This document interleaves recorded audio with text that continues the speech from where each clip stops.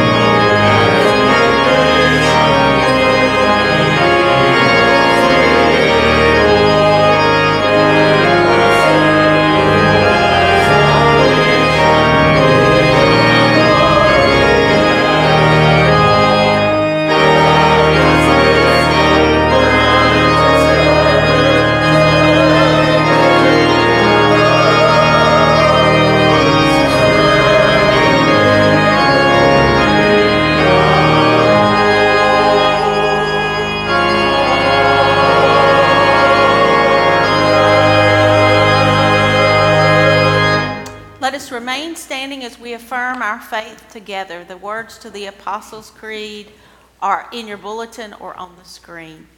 I believe in God, the Father Almighty, maker of heaven and earth, and in Jesus Christ, his only Son, our Lord, who was conceived by the Holy Spirit, born of the Virgin Mary, suffered under Pontius Pilate, was crucified, dead, and buried.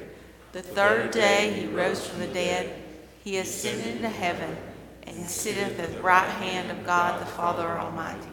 From thence he shall come to judge the quick and the dead.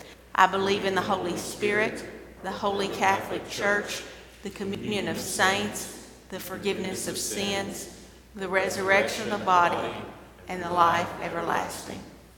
Amen.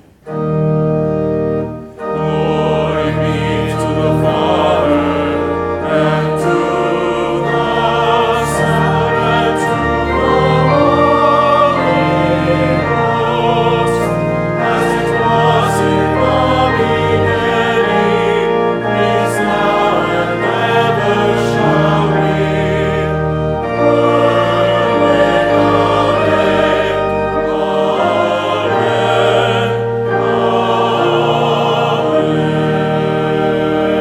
end. You may be seated.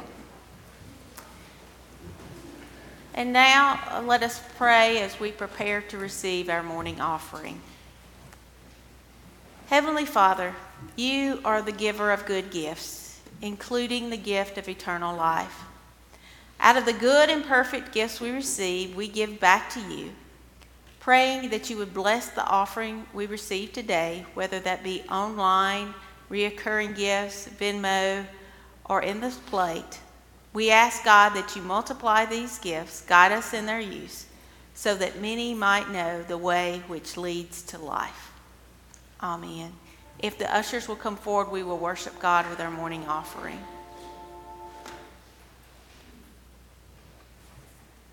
Jesus walked this lonesome valley.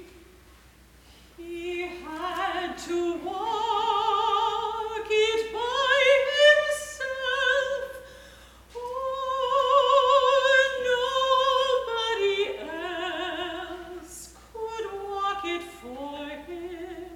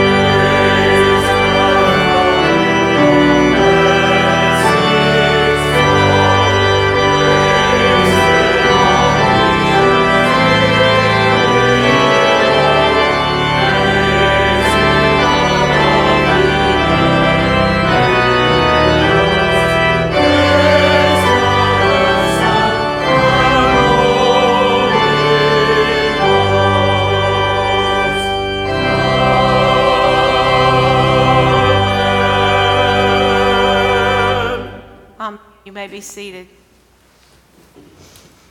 Kathleen, thank you.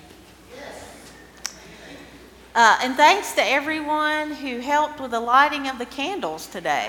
How many United Methodists does it take to get a candle lit in the sanctuary? I know there's a sermon in there somewhere. I just don't know what it is, but it's coming. And praises today, you may have noticed a rosebud on the altar.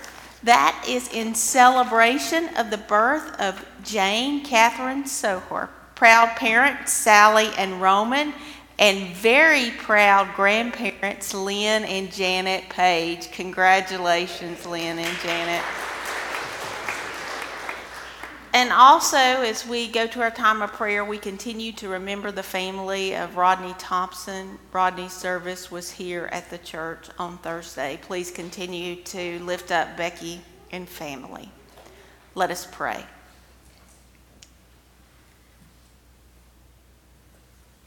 God, as we bow before you this day, we remember your word, which tells us what is impossible with mortals is possible with God. And we bow before you this day looking toward your possibilities, the possibility of forgiveness and grace and healing and hope, of eternal life and restored relationships, of comfort and care. God, we're thankful for the possibilities you bring into our lives and the life of this church, our community, our nation, and our world. And we just continue to look to you for an outpouring of your grace among us. Bless us on our journey of discipleship. Help us grow closer to you and follow in your footsteps more faithfully every day. This we pray in the name of the one who taught his disciples to pray. Our Father, who art in heaven, hallowed be thy name. Thy kingdom come, thy will be done, on earth as it is in heaven. Give us this day our daily bread, and forgive us our trespasses, as we forgive those who trespass against us. Lead us not to temptation, but deliver us from evil. For thine is the kingdom, the power, and the glory forever. Amen. Almighty Father, hear our prayer, and bless all souls that wait before thee.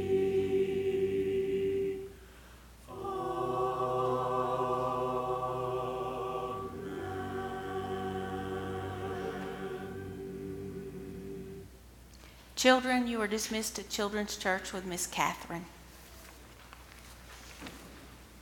Our hymn of preparation this morning is number 128. He leads me, O blessed thought, as we stand and sing. Thank you.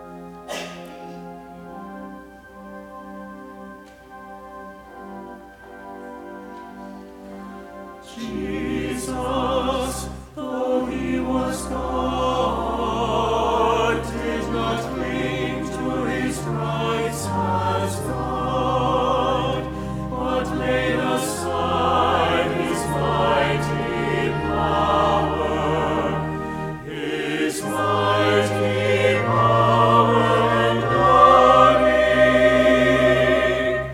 taking the form of a servant and becoming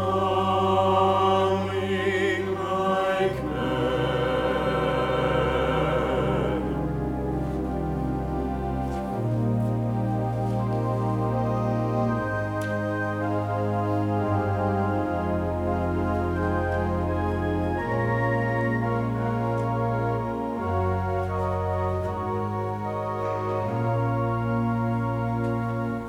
He humbled himself. He humbled himself and became obedient unto death, even death on the cross.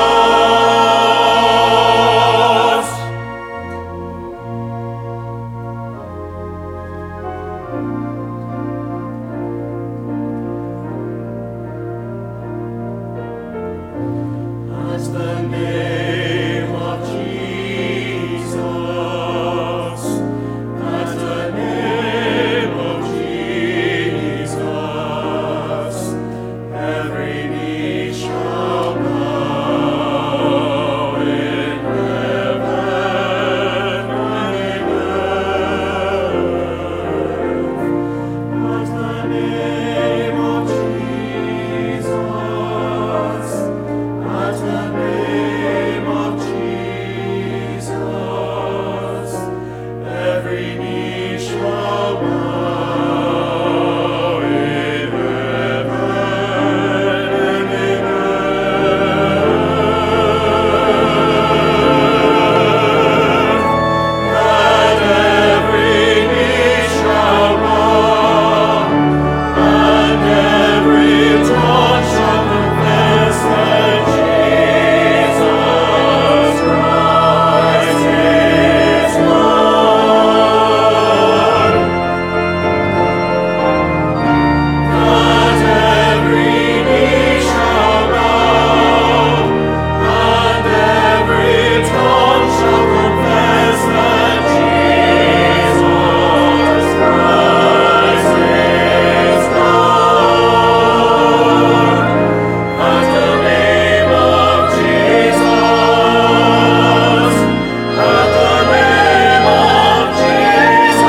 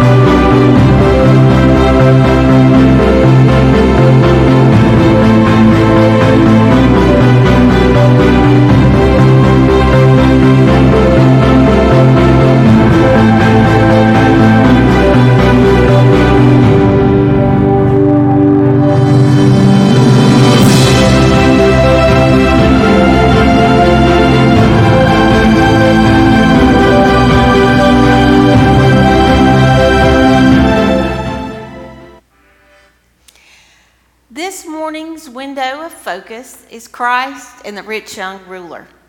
It was installed in 1936 and is one of the two large windows which are central to the beauty of this sanctuary.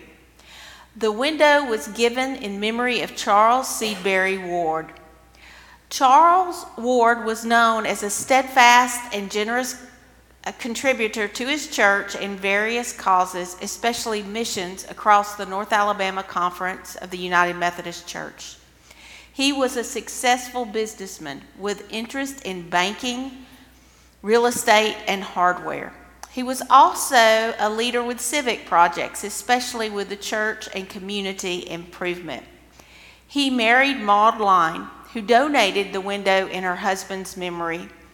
The Wards had no children, but inspired and invested in the children of this congregation.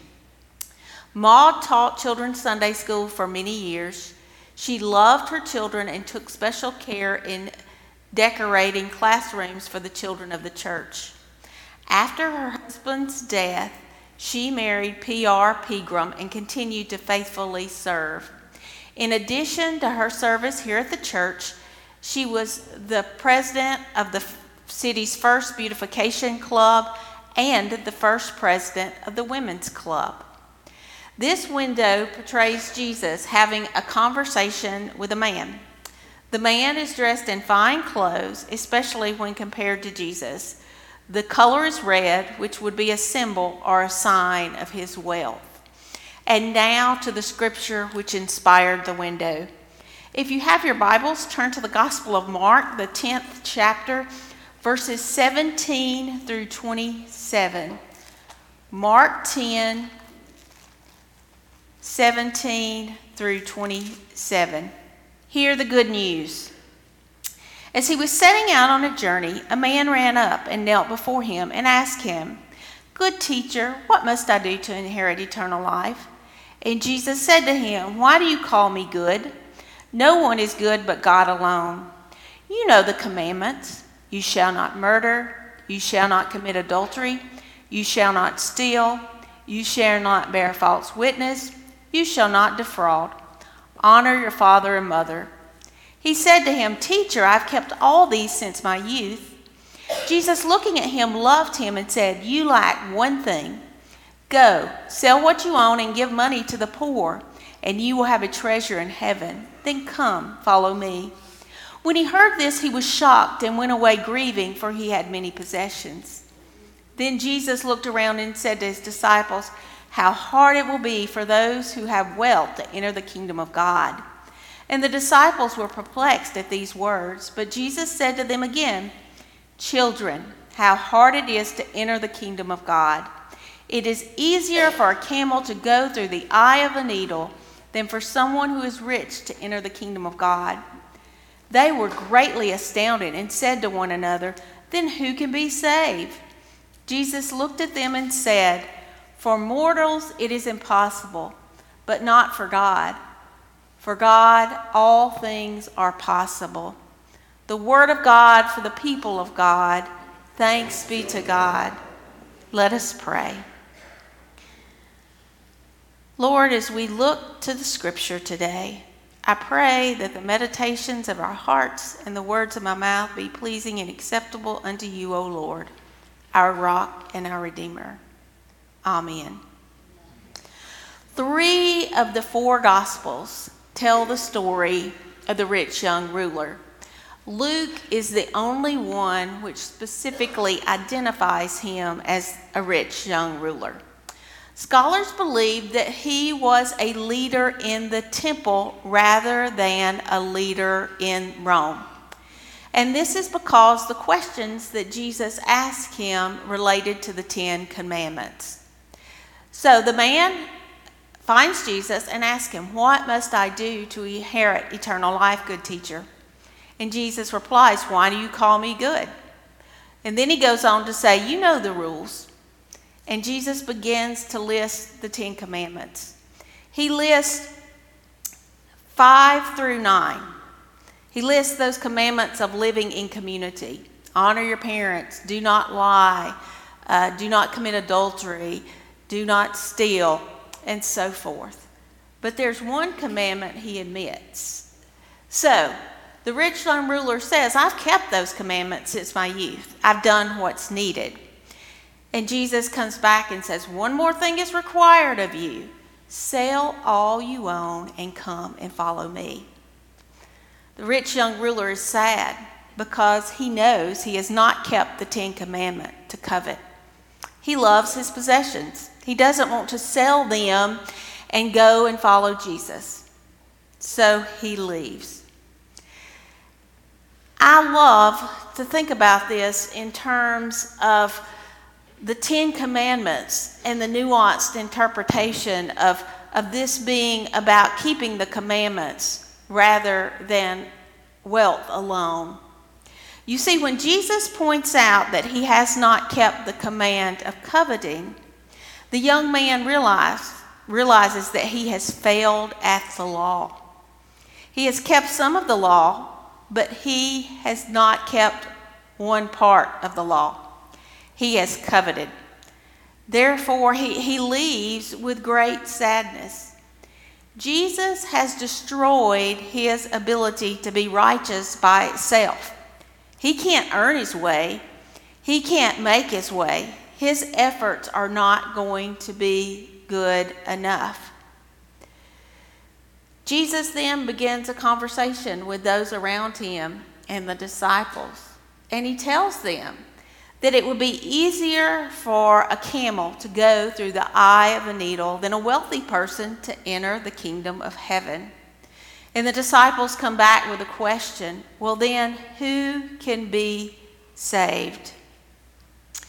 Growing up, I always thought that this story was about money, about the virtue of poverty.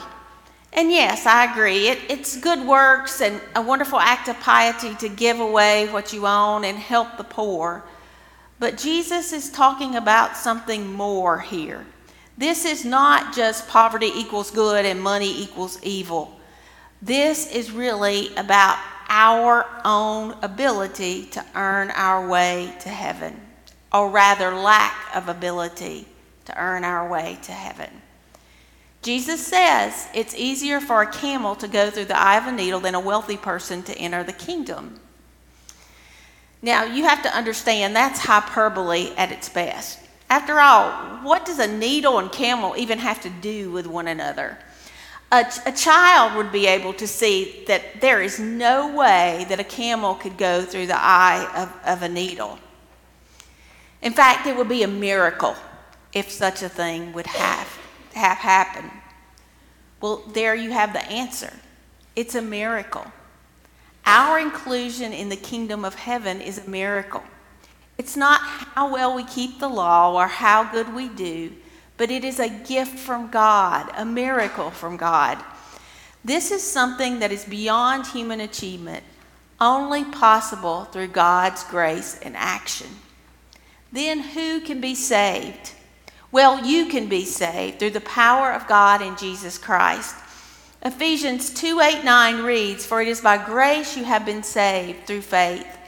This is not from yourselves, it is a gift from God, not by works, so that no one can boast. This is available to all, not based on who you are or where you're from, if you're a rich young ruler or in another category completely. It is a miracle and gift from God." Romans 10:11-12 tells us, Scripture says no one who has faith will be disappointed, no matter if that person is a Jew or Gentile. There is only one Lord, and he is generous to everyone who asks for help. All who call on the name of the Lord will be saved. So you see, you don't have to keep the rules perfectly. It's not an exclusive group. Come as you are, and Jesus will meet you there. Just trust him and not your own ability for righteousness. I believe in the saving grace of Jesus Christ. I've experienced that in my own life, and I've claimed it in my own life. I remember well when I was a young teenager and I came forward that small United Methodist Church and put my trust in Jesus, and I was baptized there, for I was baptized as an infant. And in front of that congregation, I answered a question that many of you have answered before. One that said, do you confess Jesus Christ as your Savior and put your whole trust in his grace? Do I believe that answering that question in front of that group of people saved me that day? Absolutely not. It's Jesus who saved me, not ability to answer a question in front of a group of people. Did I understand the question I was answering that day fully? Absolutely not. In fact, I'm still learning what it means to trust God fully. It's a daily journey, and it's a journey for all of us. It's not about what we do, it's about what Jesus has done for us. And we trust him and look to him.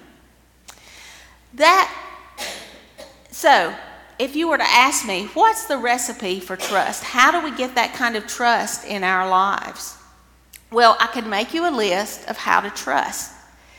But the problem is that if I made you a list of how to trust, it would be a man-made list or a Sherry-made list.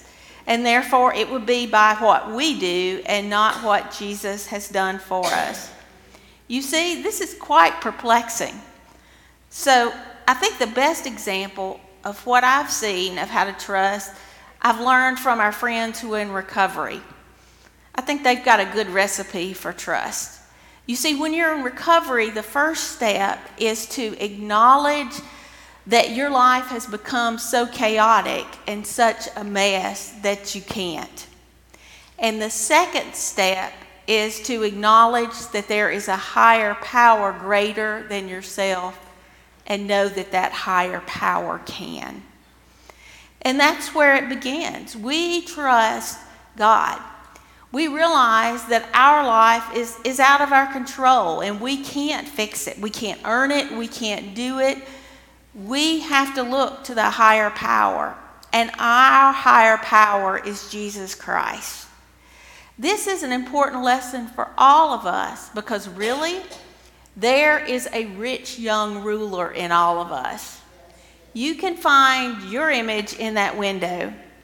We may not have bold questions like the rich young ruler, but there is something we fail to do, like keeping a particular rule or thinking we can make it on our own or trying to get where we need to go by ourselves. There is something that keeps us in bondage. Many of you can identify with the rich young ruler because stuff gets in your way. You covet. The things of life get in your way. The scripture for today is not the only place that Jesus talks about money. In fact, in Luke 12:33, during Jesus' Sermon on the Plain, he says, "Go, sell all your possessions and give alms to store up your treasures in heaven, rather than a place where it may be destroyed by elements or taken by a thief." In Luke 14:33, Jesus talks about the cost of discipleship and sharing that you can't become a disciple of Jesus if you don't give up your possessions. Maybe Jesus is serious about this money business after all. Or maybe he's just that serious about the salvation business. Maybe Jesus knew that this would be an area that people would struggle with for generations.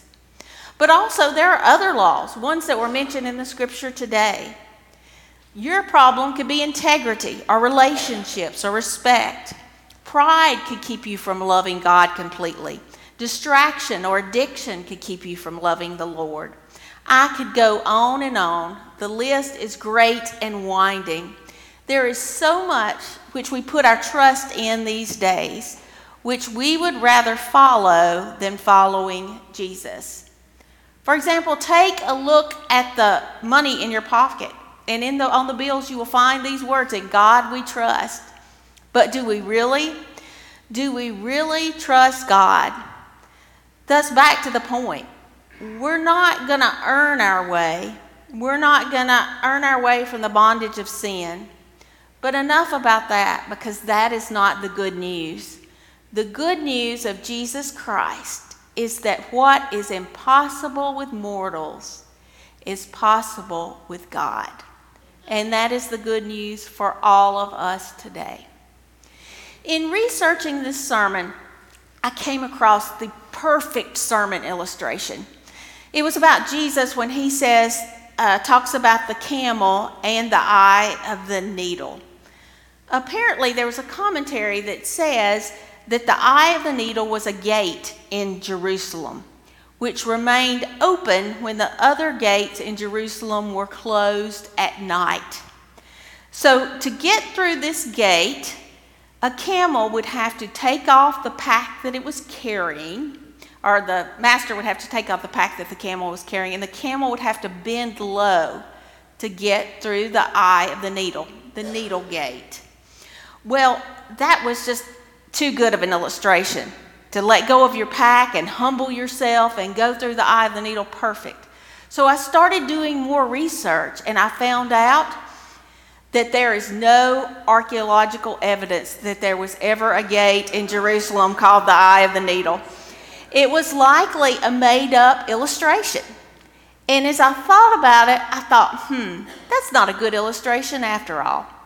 Because if we are the ones that take off our possessions and humble ourselves, it's about us. It's not about Jesus. And if you think about it, if we're trying to get humble and we realize we've achieved humility, isn't that pride? And we're back to where we started? See, I told you this is quite complicated.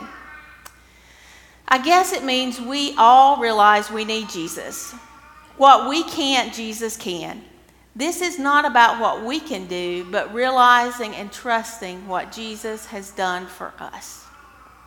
I find it very interesting that the window of the rich young ruler was given in memory of someone who was obviously rich.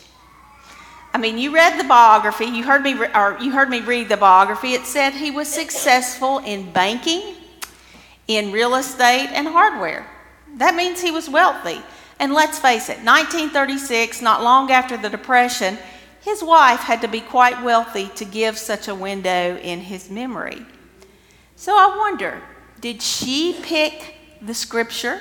Did someone pick it for her? Why this image in the window? As I've wrestled with this question this week, I've come to hope or believe that they knew the answer to the question, that the Wards knew, how does one achieve eternal life? They knew the answer that Jesus gave. What is impossible with man is possible with God. And my prayer for you is that you know that answer as well. Amen. Let us pray. Heavenly Father, help us trust you more. Lead us in the way that leads to life, not by our own merit or doing, but realizing that through your grace and love, we can grow in you, become closer to you, and truly know that way of life. In Christ's name we pray. Amen. Trust and obey is our closing hymn as we stand together to sing hymn 467.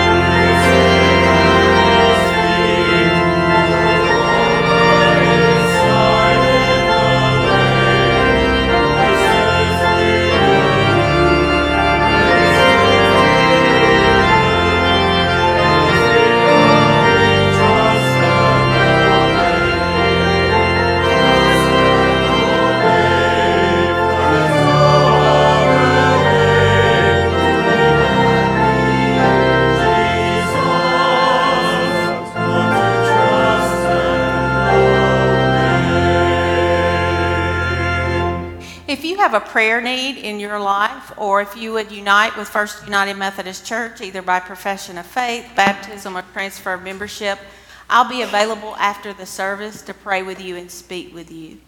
Also, I want to let you know you will not want to miss next week in worship, because we start March Madness. We have a bracket of our own here at First United Methodist Church where the top, instead of the top teams, the top Christian songs will be going head to head to find out what is the best. You must be present to vote and participate.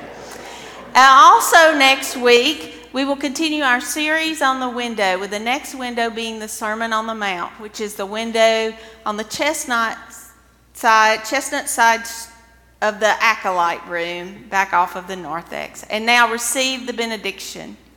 May the Lord bless you and keep you. May the Lord make his face to shine upon you and be gracious unto you. May the Lord lift up his countenance upon you and give you peace. Go in peace. Amen.